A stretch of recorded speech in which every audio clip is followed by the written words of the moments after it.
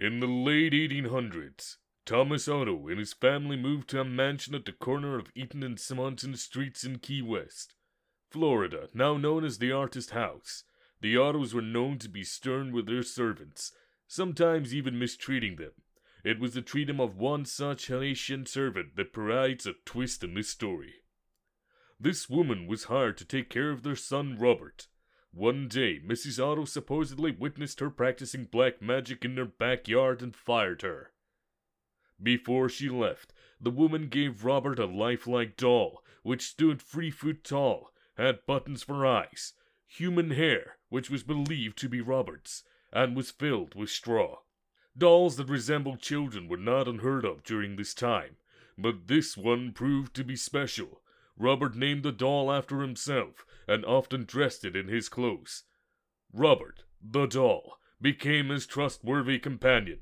He took it with him on shopping trips into town.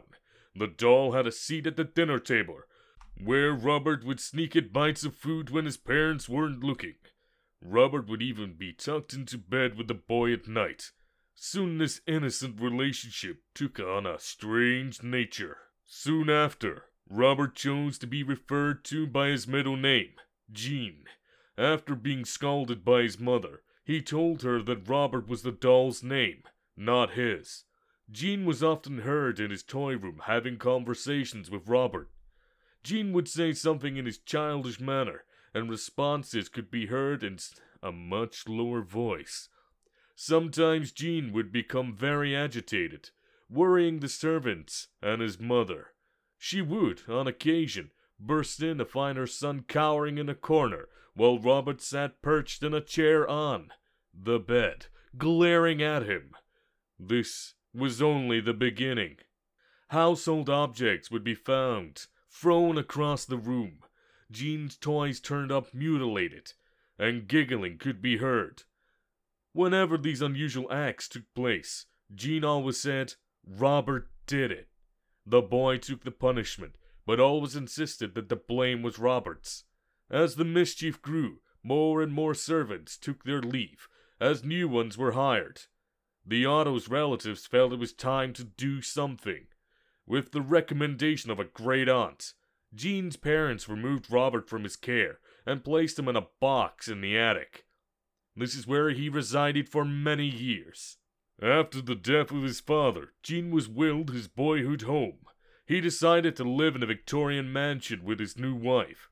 Jean had become an artist, and felt the house was spacious and would provide a place for him to paint. He went to the attic and dusted off his childhood toy. He became attached to the doll despite his wife's displeasure. Jean would take the doll along with him everywhere he went. He even sat in his favorite little chair, while Jean and his wife slept nearby. The turret room became Robert's domain after Mrs. Otto moved him back to the attic. Their marriage slowly became sour until Mrs. Otto supposedly went insane and died of an unknown reason. Jean followed soon behind. Robert supposedly attacked people, sometimes locking them in the attic. People who passed by claiming to hear evil laughter coming from the turret room. For some time, Robert remained in the empty house by himself until a new family purchased the mansion and restored it. The doll was once again moved to the attic. This pleased it as much as the last time. The doll was often found throughout the house. On one certain night, Robert was found at the foot of the owner's bed giggling with a kitchen knife in hand. This was enough to send them fleeing from the home.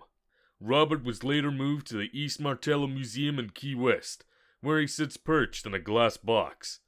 Despite his new living quarters, the doll is believed to have not given up his menacing ways. Visitors and employees claim they have seen the doll move. His smile has been known to turn to a scowl. One employee cleaned Robert, turned off all the lights and left for the night.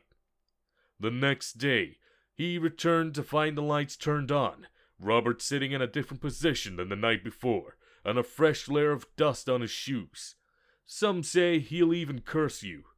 If you want to take a picture of him, you must ask politely. He'll tilt his head in permission. However, if he doesn't and you take the picture anyways, a curse will befall upon you and anyone who accompanied you to the museum. The same will happen if you make fun of him. To this day, Robert remains at the East Martello Museum in a sailor suit, clutching his stuffed lion, continuing his menacing ways.